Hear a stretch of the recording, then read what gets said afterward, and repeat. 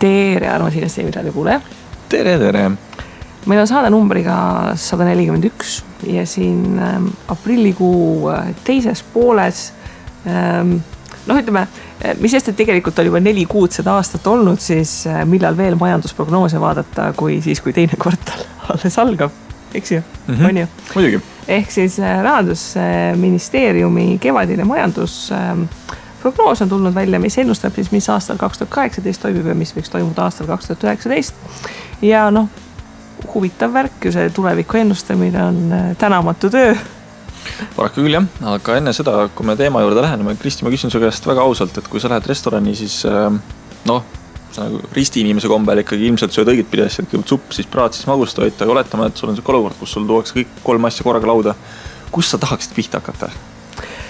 Tegelikult tuleb alustada magustoidust, sest ma ei ole ainukene inimene, kellel on see probleem, et ma söön supi ja prae või eelva ja prae ära ja siis mul magustoidu jaoks ei ole ruumi. Justament, sellepärast head investeerimisraadio kuulajad, meil on siukene huvitav magustoitena pakkuda, et meie hea partner, võib öelda siis, investeerimisklubi on korraldamas järjekordset investeerimisfestivali üritust sel aastal. See on siis 4. aasta jutti juba ja toimub ta Kallaste talus ja Vadise mõisas. Ajaks on siis 6.–8. juuli, kus siis inimesed tulevad kokku ja räägivad investeerimisest, räägivad iseendast, räägivad, mis nende portfellides toimub ja see kõik on sellises väga vabas õhkkonnas.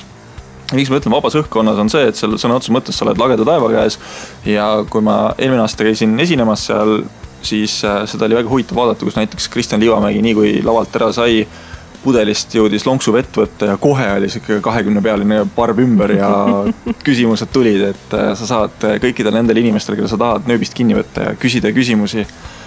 Ja loomulikult sa võid olla ka kellegi teise inspiratsioon. Ja kuna praegu on siis investeerimisfestivali supervarajane soodustus võimalik saada, et ennem kui sa lased selle kuupäeva mööda, siis, mis on siis 30. aprill, siis tasub ennast ära registreerida ja paika panna, et sa lähed sinna. Et valikus on siis 1 päeva pääse, 3 päeva pääse erinevate ööbimisvõimalustega, siis loomulikult on olemas ka VIP pääse, mis on, ma eeldan, very important person. Eks me kõik tahame olla seda. Ja kui sa sooviksid soodsamalt saada pääsme sinna festivalile, siis kindlasti tee enne 30. aprilli see ostara ja anna siis investeerimisklubile ka teada, et meie saatsime sind ja kui sa hakkad piletit ostma, siis on olemas selline koht nagu sooduskood ja sinna sisse pane siis investeerimisraadio, siis nemad teavad, et meie oleme saatnud ja näeme ka, et kui mõjused me tegelikult siis oleme siin podcasti. Kas sa lähed see aasta esinema ka? Ei, mina ütlesin kahjuks ära. Väga lihtsal põhjusel. Kuidas nii või? Tead, ma mõtlesin selle teema järgi päris pikalt ja ma jõudsin järeldusele, et kuna ma sinuga jauran siin seda raadiot teha kogu aeg, inimesed teavad, kes ma olen ja mis põnevust neil mind kuulata. Aga sa oled nii kuulus, et enam... Jah, just. No fine, sorry, mu kaassaatejuht on niivõrd kuulus. Mina see aasta lähen esinema. Tegelikult ma lõpuks lunastan vanad patud, et investeerimisfestival toimub 4. korda. Esimene aasta ma esinesin samal ajal seal arvamusfestivalil, teine aasta ma olin Soomes rock-kontserdil ja siis 3. aasta ma olin sünnitusmajas ja siis ma ütlesin neile, et kuulge nüüd nagu palun nagu hullult varakult öelge mulle see kuupäev, siis mulle vist mingi jaanuarikuus öeldi juba kuupäev ära, et palun ära bronni sinna midagi, nii et mina olen investeerimisfestivalil laupäevasel päeval olen kuskile kavasse pandud, nii et investeerimisraadio on vähemalt 1 poolega on esindatud. Teine pool otsustas, et täitub küll, et ma olen nii palju jauranud, et teeme nüüd aastakese vahet. Ei, selle reetur, ma lihtsalt pigem... Ei, tegelikult lihtsalt järgmine aasta, kui on 5. sünnipäev, siis teeme nagu ekstra special ja läheme mõlemad. Jaa, ma loodan selleks ajaks, ma olen Eesti Vabariigi peaminister ka, nii et on siis staatust ka natuke tulnud. Keegi on RHV foorumis sellist teemad ei vaata praegu seal Beate Kossinovski ja Beate Ratas, sest tuleb Beatega alas. Thanks, Kristi. See oli küll väga sõbralik praegu. Mitte, et ma ei usuks sinu poliitilisse võimekusse. Vabal ajal, kui me Tauriga investeerime, siis te räägi, siis me vaidleme alkoholi aktsiisi üle. Kogu aeg Kristi kaotab. No ütleme, targem annab järele seal kogu aeg kaotud. Ei, ma olen selles mõttes nagu sündinud poliitik juba, et ma ei oska nagu aru saada, kui see piir ette tuleb ja ma lihtsalt jauran edasi. Ja, selles ma isegi muidu ei teaks sellest alkoholiaktsiisist nii palju, kui Tauri ei kirjutaks. Aga väga hea on see, et see Rahandusministeeriumi prognoosi, millest me tegelikult täna tahame rääkida, siis Rahandusministeerium on oma kodulehel selles kirjutatud ja kohe esimene asi, millest nad alustavad on alkoholiaktsiis. Mida on juba kärbitud, et voila, et mis ta sai mingi 46 miljonit kärbet. Et siia-sinna. Ma väikest taustasin ennem kui süübime asjasse, siis loon, et kui 2017 aastal vist loodeti alguses 278 miljonit eurot kokku koguda ja lõpptulemus oli mingi 220-230 kanti, kes kuidas mõõdab on ja nüüd 2018 aasta eesmärgiks pandi 332 või 333 miljonit eurot ja see on juba saanud kärpe 46 miljoni euro ulatuses, 280 juurde jääb sinna kanti, siis ma ütlen, et nad jõuavad veel korra ühe prognoosiga välja tulla. Äkki see aasta on joome poole vähem kampaania lihtsalt erakordselt edukas olnud.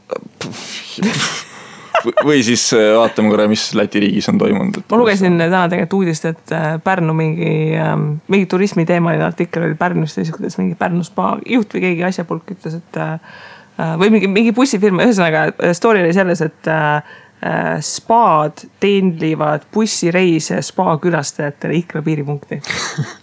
Ju need tahavad Eesti-Läti piiri näha.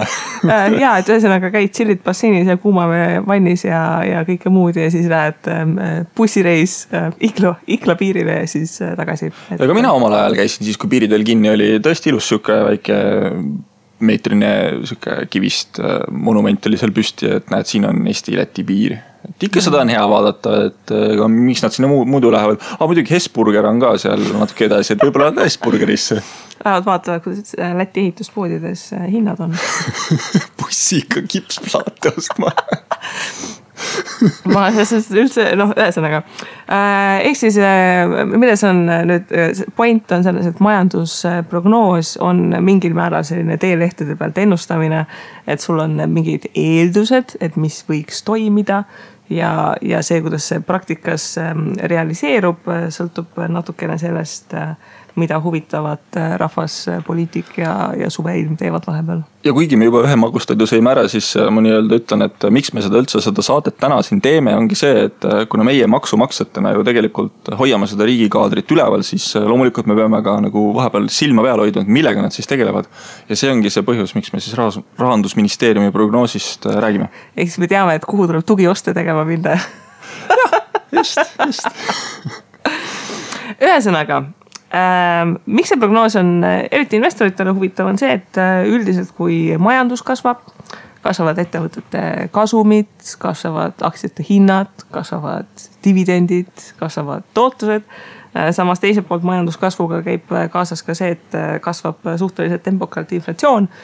Ehk siis tootlusnumbrid, mis võib-olla näiteks 2 aastat tagasi võisid olla väga suurepärased, praegu enam ei ole niivõrd suurepärased lihtsalt sellepärast, et inflatsioon sööb otsast seda raha väärtustele. No aga kui palju ta siis sööb ära, et on sul mingisugused inflatsiooninumbrid ees ka meile, et mingisugune pikemaajaline trend näiteks? Jaa. Milline on inflatsioon Eestis olnud? Inflatsioon Eestis on olnud ühtepidi ja teistpidi. Viimase et nagu on ja nagu pole ka. Täpselt nagu on ja pole ka.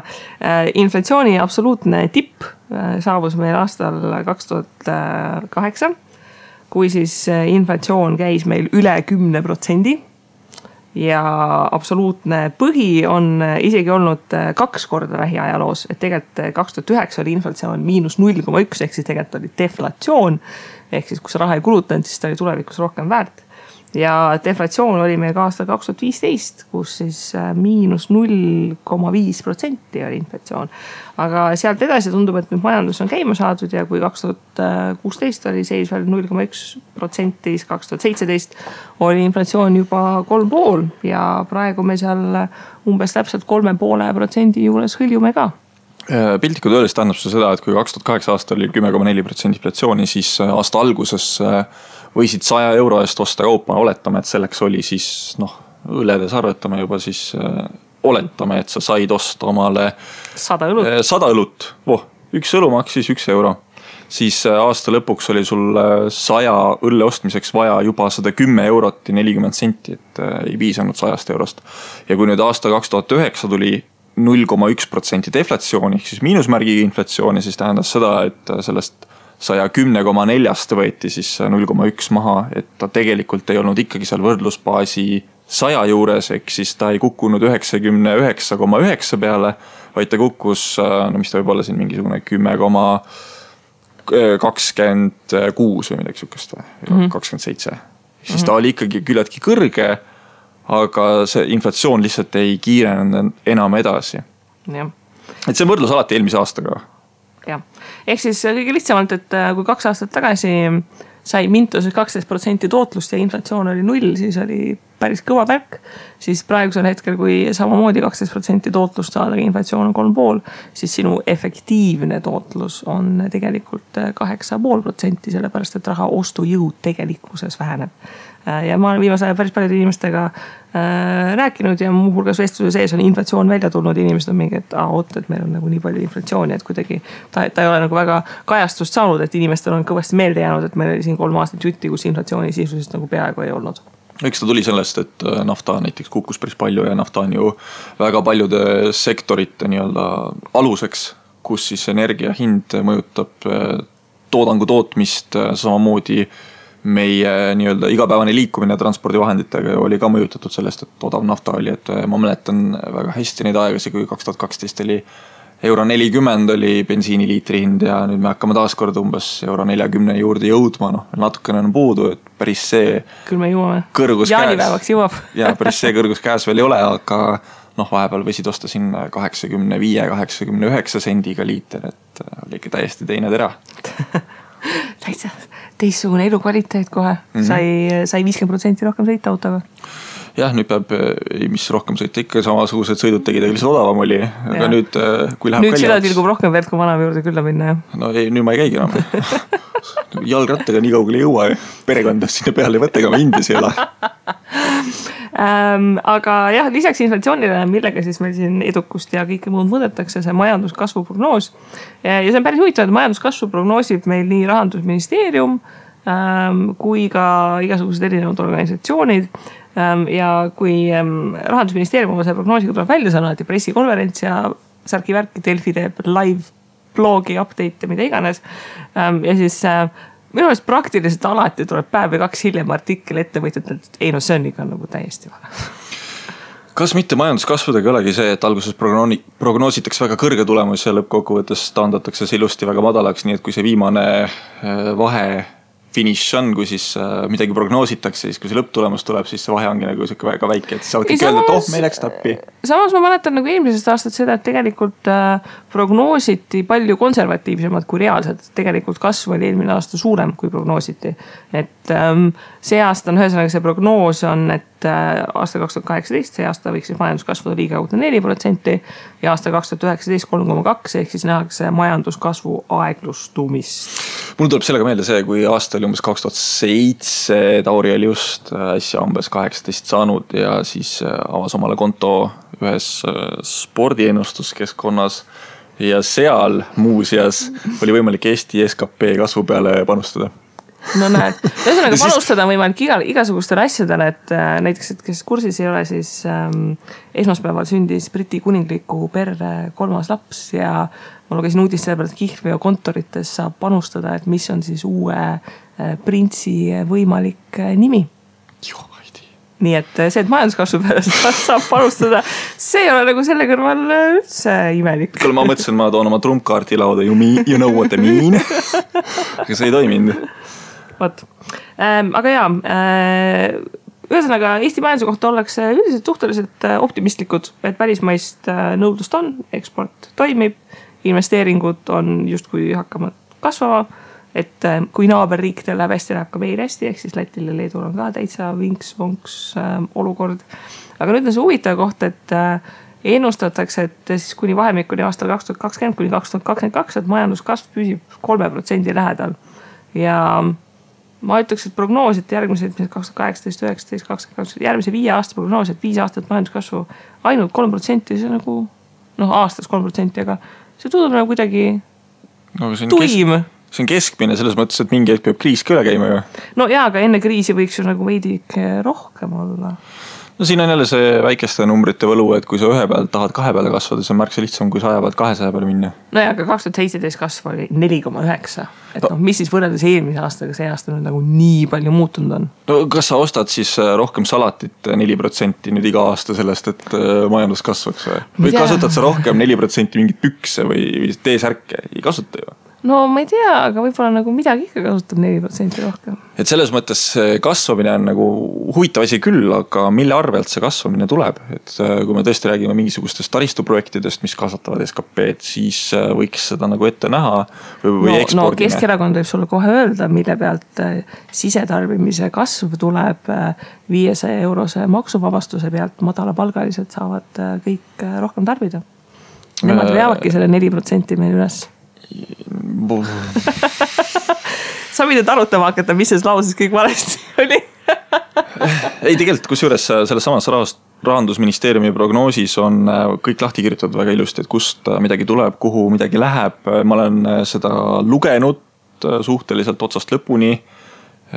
Väga põnev lugemine on, et see annab nagu väikest aimdust, kuidas riik mõtleb.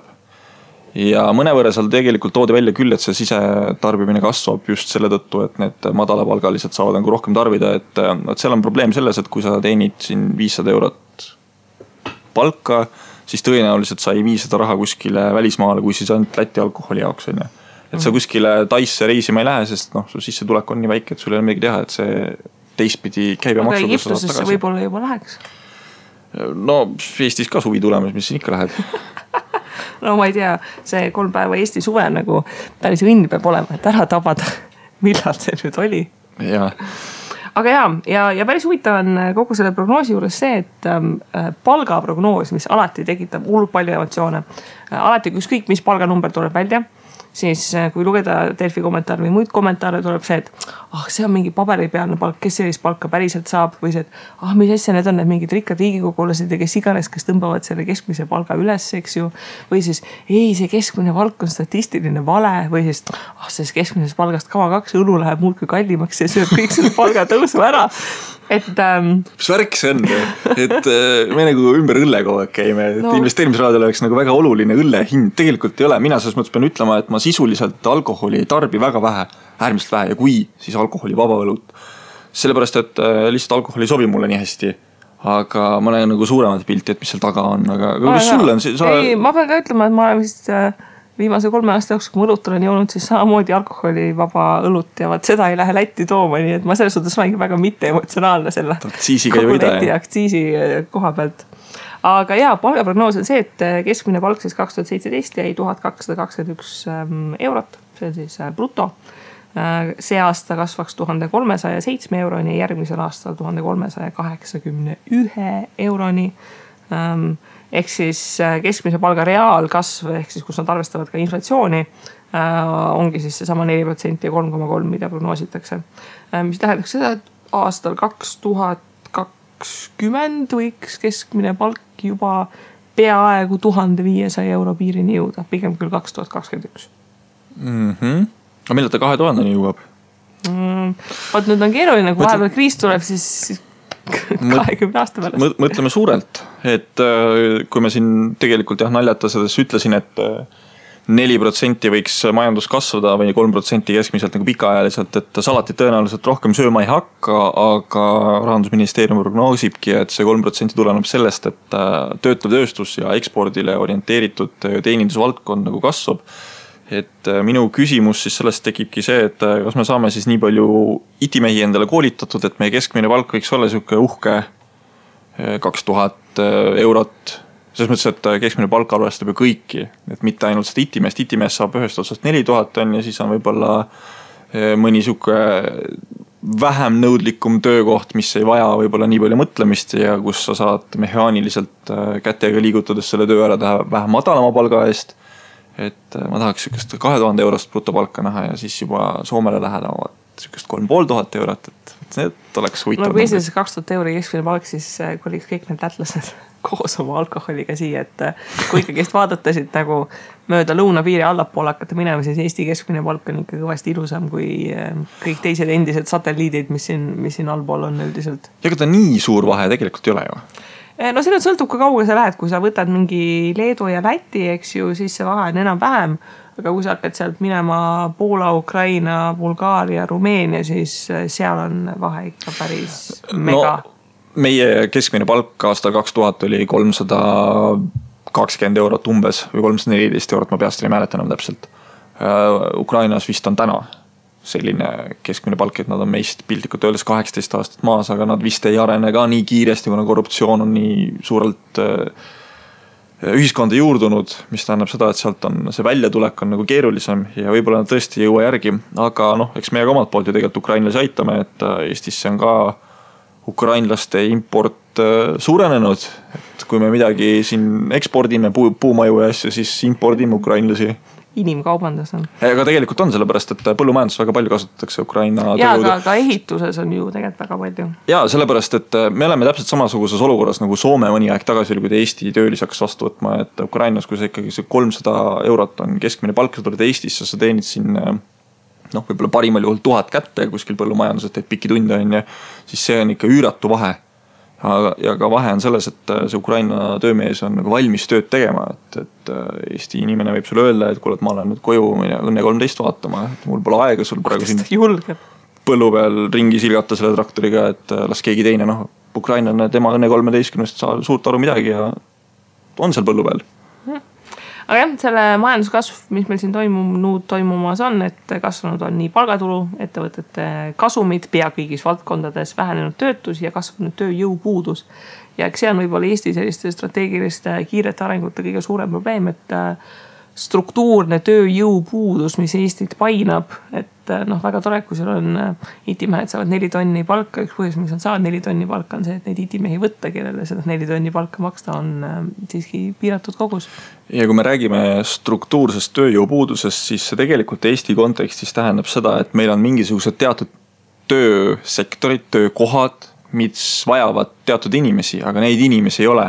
Samas meil on mingisugused inimesi üle aru, mida nagu ei peaks olema, et mulle vähemalt tundub niimoodi, et ma arvan, et kui ma võtaksin täna CV Keskuse, LinkedIni või siis CV, kas ta nüüd on online või ongi CV.ee lahti ja otsiksin sealt endale mingisugust sobivat tööd, siis ma tõenäoliselt ei leiaks seda, sest ma olen paraku vales sektoris ja valed oskustega.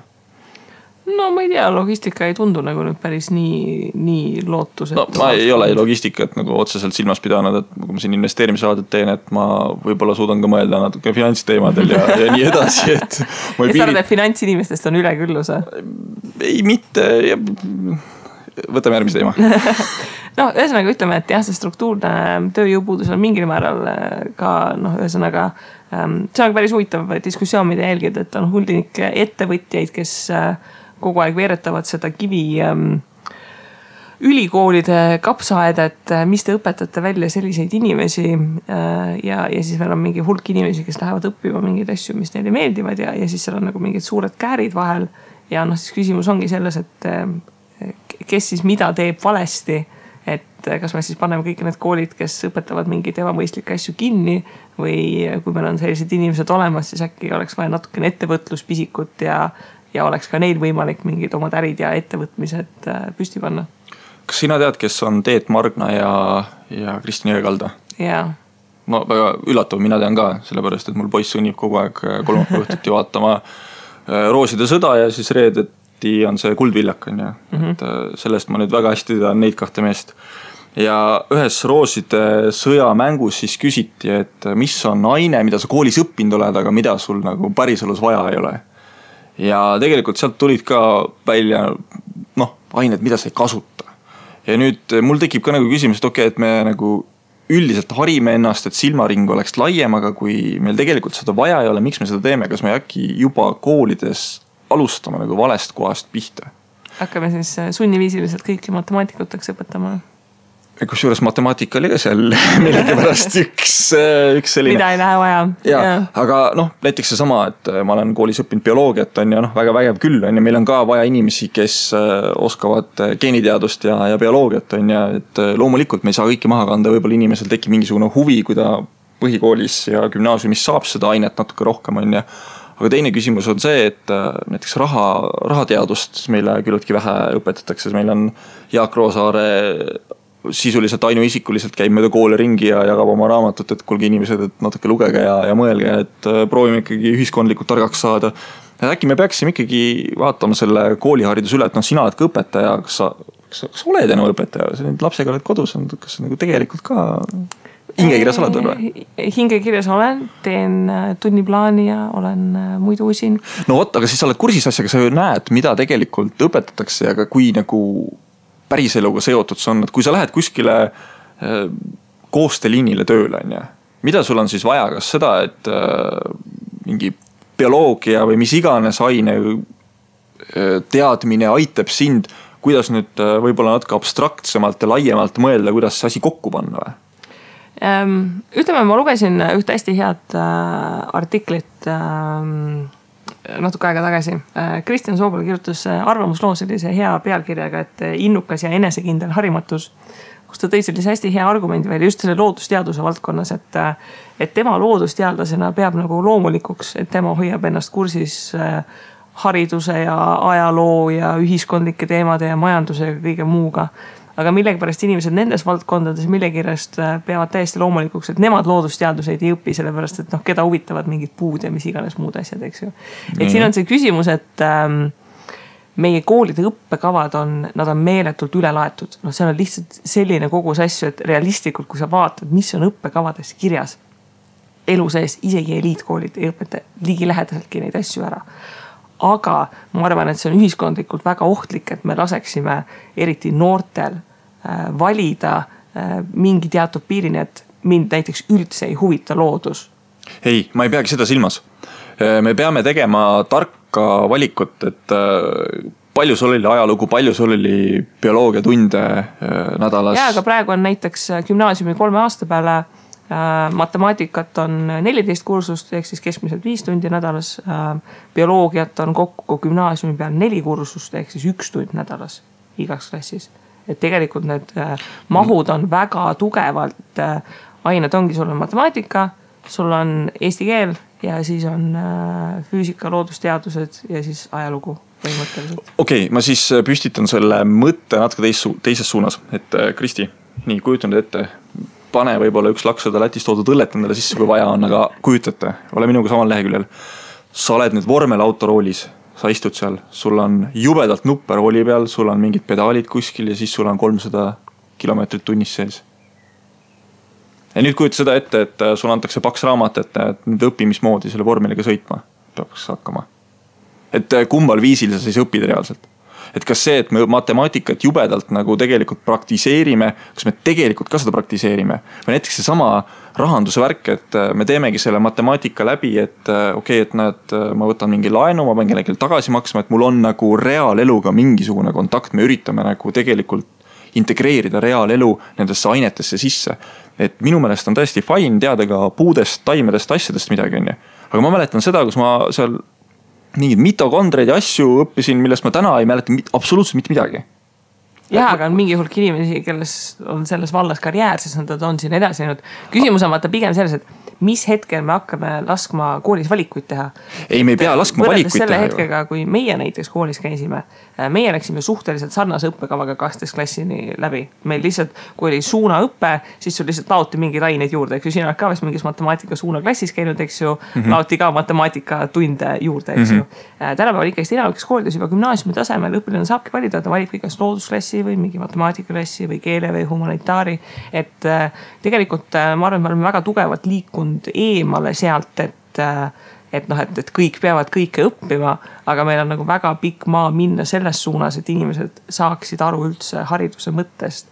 Et see matemaatika koha pealt seesama, et ja matemaatika õppekavas on väga palju asju, mida sul ei lähe kunagi vaja. Täiesti tavalisel inimesel, isegi 9. klassi matemaatikat, tegelikult ei lähe päriselus üldiselt vaja. Juba mingi 7. klassiga on kõik okei. Aga idee on selles, et mida see edasine matemaatika, ta õpetab sulle loogikat. Ja loogika. Ei. Vaata, Kristi, sa arvad, et ta õpetab loogikat. Tegelikult, kui me vaatame seda lihtsalt reatöölist, keda meil on vaja nagu tootmises lõpuks rakendada, aga siis... see reatööline ei peakski olema tavakoolis, tema peaks olema kutsekoolis. Kui see on sinu põhikoolist sa ei saa minna kutsekooli, sa pead ikkagi, tähendab, sa pead põhikooli ära tegema. Ja. Nii. Ja siis sa lähed kuskil järgmisesse astmesse. Aga ma siis proovin nüüd kolmandat pidi, kui me siin suurest pildist räägime. Et minul oli omal ajal väga tugev huvi ajaloo vastu ja eelkõige teise maailmasõja vastu. Aga millest see tekkis? Kas see tekkis sellest, et mul õpetati koolis teise maailmasõja kohta midagi? Ei. Mängisid Armat kodus? Mitte Armageddonit, aga Call of Duty't. Sõbraga koos. Ja tead, sa hakkasid huvi tundma selle vastu, et aga miks see niimoodi on? Ja ma lugesin ja sellest ajast peale ma olen siuke väikene huvi teise maailmasõja vastu olnud. Aga vaata, see ongi normaalne, et inimesel on ka väljaspool kooli tunde mingid huvid. Ja, aga see asi hakkaski ju sellest pihta, et mul oli mingisugune muu rakendus, mis suunas mind sinna teele. Millele ma tahan jõuda on see, et meil on täna tegelikult puhas teoreetiline baas, mida me seal koolis õpime. Me tuleme sealt välja, tegelikult päris elus me ei oska mitte midagi teha. Et jah, meil ongi majanduskasv siin 3% plaksutama enne struktuurne tööpuudus on, aga see ongi sellepärast, et meil ei ole tegelikult neid õigeid inimesi, kes kuhu reaalselt rakendada. Ma toon sulle paralleelse näite. Ei, ma saan su probleemi püstitusest aru, aga mis on sinu lahenduses, et Eesti õpetaja, kes kõikide andmete põhjal töötab 50 tundi nädalas alla keskmise palga, mida realistlikult annab koolis lahendada ära? Kasutame siis Austria ja Saksa süsteemi. Miks me seda ei kasuta? Ma ei saa aru sellest. Alustades sellest, et sealsed õpetajad on kõrgelt makstud tippspetsialistid. Ja, aga õpetaja peakski olema kõrgelt makstud. Kule, sa paned oma lapse kokku inimesega 8 tunniks päevast. On 1/3 sinu päevast sisuliselt on keegi või mingi hulk inimesi sinu lapsega koos. Kas sa tahad, et nad oleksidki siis koos miinimumpalka saavad inimestega? Mina nagu kooliõpetajana täiesti mõistan seda, aga see on nüüd see küsimus, et keegi peaks mingi põhimõttelisi otsuse tegema, et kuidas seda rahastada. Ja kui ma sellest Austria süsteemist nüüd räägin, siis seal on näiteks niimoodi, et need inimesed, meil on Eestis on väga popp see, et kõik lähevad ülikooli. Aga Austrias on vastupidi väga popp see, et sa lähedki kutsekooli. Ja kutsekoolis on tegelikult see, et ma ei tea, kas on integreeritud kohe kuidagi väga varases nooruses. Ühesõnaga, kui sa oled 15, sa käidki koolis ja siis sul on mingid hetk, et sa lähed mingi ettevõtte juurde ja see ettevõtte hakkab sind... See õpipoisi praktikasüsteem. Ta hakkab sind välja kasvatama ja näiteks kuna see firma, kus mina töötan, on ka Austria päritolu, siis meil on ka tulnud inimesi Austriast, kes on saadetud suvel nagu traineedeks või siis nii-öelda praktikantideks. Ja nad tulevadki, nad õpivad seda asja natuke teises keskkonnas. Ja minu meelest on see väga positiivne, kuidas nad nagu kohe integreeritakse sellesse süsteemi sisse, et nad ühelt poolt nad saavad koolis seda matemaatikat on ja nad lähevad järgmine hetk ja üritavad seda asja nagu ellu viia ja kui sa ikkagi mingid asju teed, sa hakkad sellest aru saama, miks sul seda vaja on. Näiteks sa mõtled ka, et miks ma neid siinuseid ja koosiinuse võtma peaksin on ja siis lähed teedeehitusse avastad, et tegelikult on vaja. Aga senikaua, kui sa ei ole teedeehitusse läinud, sa ei tea, et sul neid vaja läheks. Aga meil on vaja see puutepunkt luua. Ja, aga vaata point ongi selles, et kuidas see luuakse. No, kasutame seda samat Austria süsteemi, kus me ettevõtted... Esimene lahendus on see, et miks nende süsteem toimib, on see, et see finantseerimistase ja prioriteet, mis on haridusse pandud, on ikkagi kordades suurem. Et sellega võrreldes vaadates, mis raha ja mis kulutustega Eesti süsteem teeb siin maailma mastaabis tipptasemel haridust, on ikka täiesti müstika, mida tulevad ka väliskülalised vaatama ja ega see Eesti haridussüsteem, see struktuurse tööjõupuutusega Eesti õpetajatest mingi suurusjärgus 3% peaks järgmine 10 aasta jooksul pensionile minema, sest et väga suur meie õpetajaid on juba pensioniealised. Sealt edasi, ma ei tea, inimesed hakkavad Wikipedia abil õppima, sest ega neid noori õpetajaid kuskilt võtta ei ole sinna peale. Jah, kas see on nüüd just arvamuslugu Postimehes või kuskil suuremas ajalehes, kus ka üks õpetaja kirjutas, kuidas ta oli magistrigraadiga Lõuna-Eestis üritas hakkama saada, kuniks ühel hetkel siis võttis kohvrid ja läks Austraaliasse, et seal saab nagu inimlikku palka. Selles koolis, kus mina töötan, on ka rohkem kui üks õpetaja on läinud välismaale tööle, näiteks Soome koristajaks, sest palju vähem stressi, palju rohkem palka, saab kõrvale panna. Elu on lill.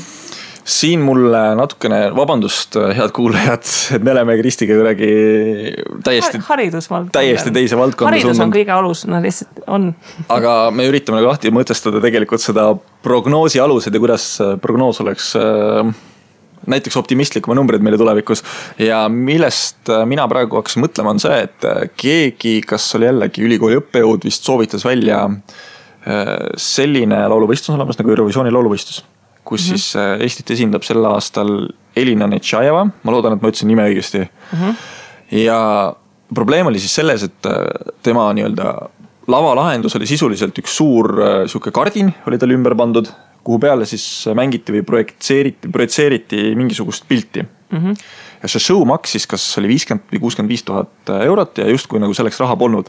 Ja väga hästi pakuti kohe lahendus välja, et aga teeme nüüd niimoodi, et las riskikapitalistid tulevad, maksavad selle kinni. Ja kui nüüd juhtub, et Elina Nečajeva võidab ära selle võistluse, siis riik maksab nagu riigieelarvest 10-kordselt selle raha nagu riskikapitalistil tagasi. Ja kui ei võida, siis oli see nagu nende loss. Aga on olemas siuke nagu tulu ja riski pool täiesti olemas. Miks me ei võiks seda asja nagu rohkem niimoodi mõelda, et me hakkame rahastama oma projekte nii-öelda riskikapitali mudelil? Kusjuures üks nupukate lahenduste konkurss, mida Eestis tehakse üks aasta, seal üks välja toodud projektidest oligi, nad olid ka sellist ühiskondliku vastutuse võlakirjad, kus idee oligi see, et inimesed, ettevõtjad saaksid panustada raha mingi eesmärgi päraselt, sellise ühiskondliku väärtusega projektid. Näide oli vist see, et näiteks ühiskondliku vastutusega võlakirjad ja raha, mida kasutatakse siis vangide rehabiliteerimiseks, et nad uuesti kuritegusid toime ei paneks ja sellega siis hoitakse mingi hulk kahjusid ära ühiskonnas põhimõtteliselt. Et see idee on täiesti olemas, aga see on see koht, et pole julgust ja Eestis mina hetkel järgides veidi keskmisest rohkem poliitikat, ma ei näe ühtegi sellist tugeva ühiskondliku närviga poliitikut, kes julgeks reaalselt mingi sellise suure idee ette võtta, et väga suur hulk poliitikuid ikkagist idee on see, et 2019 on Riigikogu valimised ja ärme enne seda midagi nagu väga katki idee, et me neid hääli ei saaks, kuigi nagu aasta aega on terve igavik ja saaks väga palju suuri muudatusi ära teha.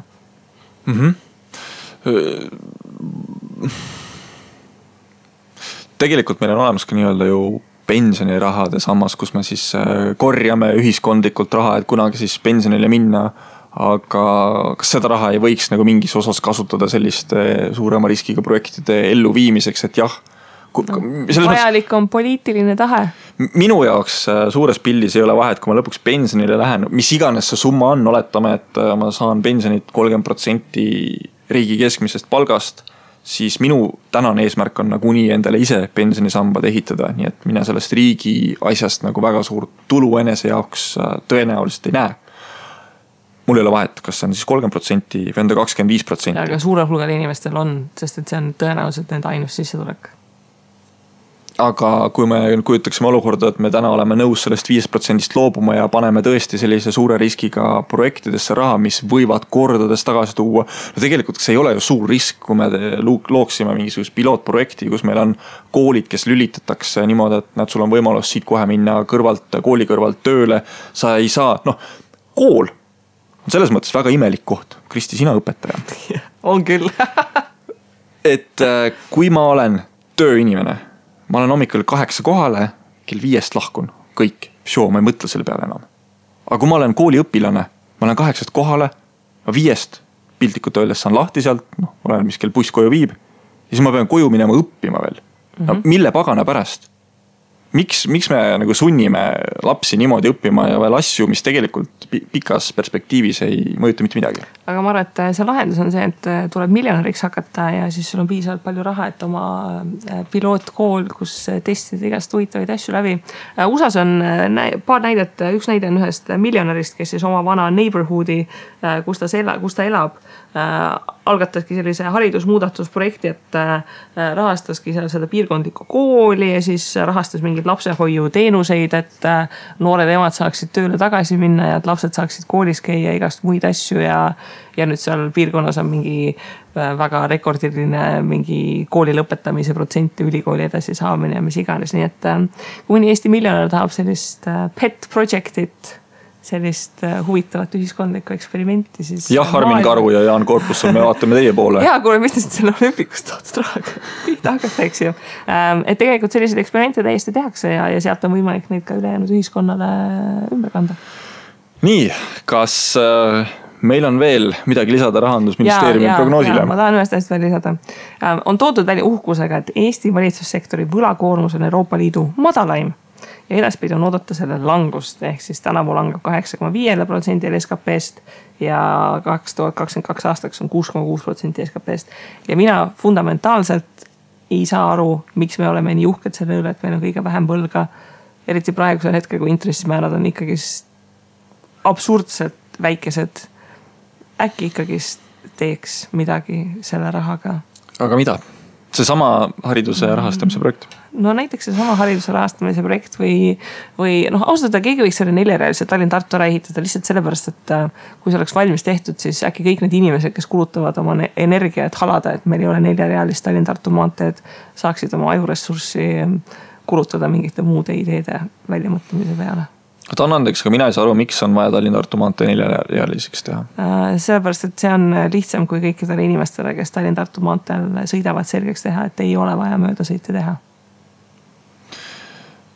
Võib-olla ma olen natukene futuristliku mõttega, aga kui meil tõesti oleks suurepärane tihe sage rongiühendus, mis suudakski siin 180 kilomeetrit tunnis näiteks sõita, siis ja ta mugavalt võtab inimesed peale erinevatest kohtadest, me ei pea nagu vaeva nägema sellega, et kuidas ma oma kodinatega saan kuskilt ühest kohast teise, siis see oleks nagu väga tubli alternatiiv sellele, kuidas tunni aega jõuda sisuliselt hommikul Tallinnast Tartusse tööle ja meil ei oleks vaja 4-realist maanteed. No ja Hyperloop oleks võib-olla natukene utoopiline tänases kontekstis, aga... Ja miks mõtleme suurelt? Aga me peame suurelt mõtlema ja selles kontekstis ma ei saagi aru, et ma sõidan seda Tallinn-Tartu maanteed kuni Põltsamaani väga tihti ja ma ei tunne reedeti, ma ei tunne pühapäeviti seda valu, et mul oleks vaja kellegist mööda sõita. Võib-olla on see tipptundide ajal. Aga need teised inimesed tunnevad seda valu. Et jah, mul on ka vilgutatud Järvevanal, sõidad seal teinekord 75-ga ja oled vasakus reas ja siis mingi vend kaugelt tuled, näed, et see kiirus ei ole mitte vähem kui 110, vilgutad tuledega, et nad kaua eest ära. Kui meil ei hakka ühiskondliku selles mõttes respekti üksteise vastu tekkima, siis loomulikult meil ei lähegi see asi paremaks. Me vingumegi selle üle, et tehke meile Tartu maantee. Aga kui me mõtleksime, et me sõidame nagu mõistlikult ja ma ei näe seal selles mõttes probleemi.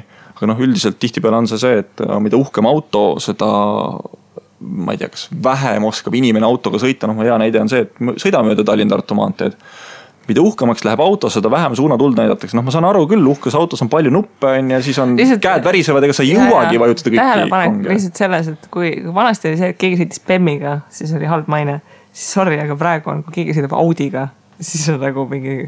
eriti mingite uute audidega viimasel ajal tehakse igasuguseid huvitavaid asju. Mina olen lihtsalt tähele pannud seda, et minu auto võib olla kõige uuem, aga mis on natukene uuem minu omas, siis juba see ei suuda suunatuld näidata. Aga mis on umbes minu autoga samaväärne, siis tema nagu teab, kus on suunatuli. Et selles mõttes on kuidagi imelikuks see korrelatsioon läinud, et see ülbus teiste inimeste vastu on kasvanud suureks, et see kangi vajutamine on lihtsalt respekt, et ma nägin sind, sina näed mind nüüd, et miks me seda, me ei saagi oma ühiskonda paremaks. Ta ei tahagi sind näha, selles ongi probleem.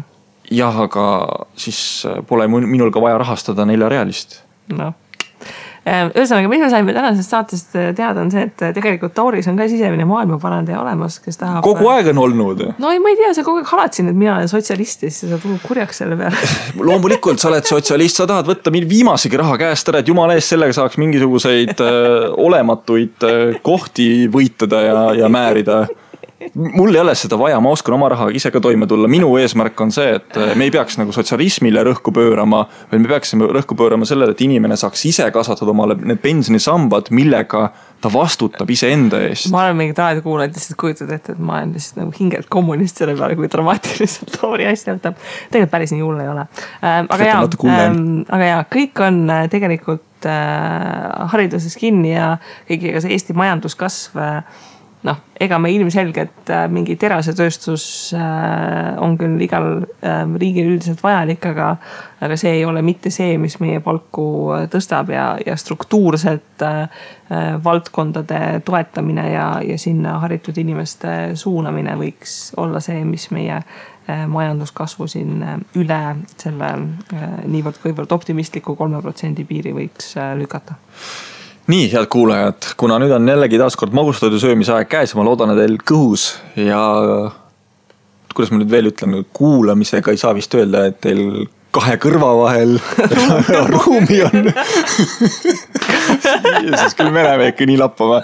Aga ma taaskord tahaksin teile meelde tuletada, et investeerimisklubi siis korraldab investeerimisfestivali, mis siis toimub 6.–8. juuli Kallaste talus ja Padise mõisas. Toon ka välja väikese erisuse, et kui te kasutate investeerimisraadio koodi, siis te saate piletit 10% soodsamalt ja kui näiteks VIP-pilet, kõik kellad vilet juures muidu maksas 299 supervarajase liitumisega ennem 30. aprilli, siis meie investeerimisraadio koodiga liitudes on see hind vaid 269 eurot. Ja kui me nüüd võrdleme, et tavapilet läheb käiku 1. juunist alates, mis maksab 389 eurot, siis tegelikult võit on märkimisväärne. Mõtle, saad selle raha vahe lihtsalt panna Mintosesse ja cashbacki teen ju. Suurepärane. Täpselt nii. Nii et sooduskood investeerimisraadio on see, mida tuleks kasutada. Ja kuigi Taurit see aasta ei ole, siis mina see aasta olen laupäevasel päeval täitsa olemas, võib tulla ka, kuigi on suvi, sellel hetkel vist enam väga varukaid ei ole, millest sikutada, aga võib tulla varukast sikutama ja öelda tšau. Saate allkirja autogrammi küsida. Jah, täpselt nii. Okei, aga kohtume juba uuel nädalal ja järgmine nädal on meil ju lausa teisipäev riigipüha, nii et 1. mai on lausa vabaks antud selleks, et saaks iga teisipäevast investeerimisraadio uut osa kuulata. See on logistikute jaoks ilge peavalu, et kuidas on ära manageerida see kaos, mis tekib sellest, kui inimesed keeravad nagu uue kuu ette ja vaatavad, mingi riigipüha või?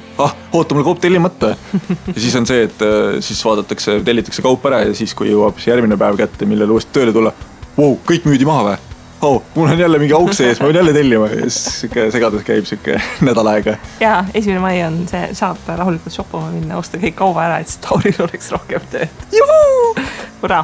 Okei, aga siis puhake hästi ja pidage Volber vastu ja siis 1. mai tööpühal kohtume taas. Tšüüs! Tšau!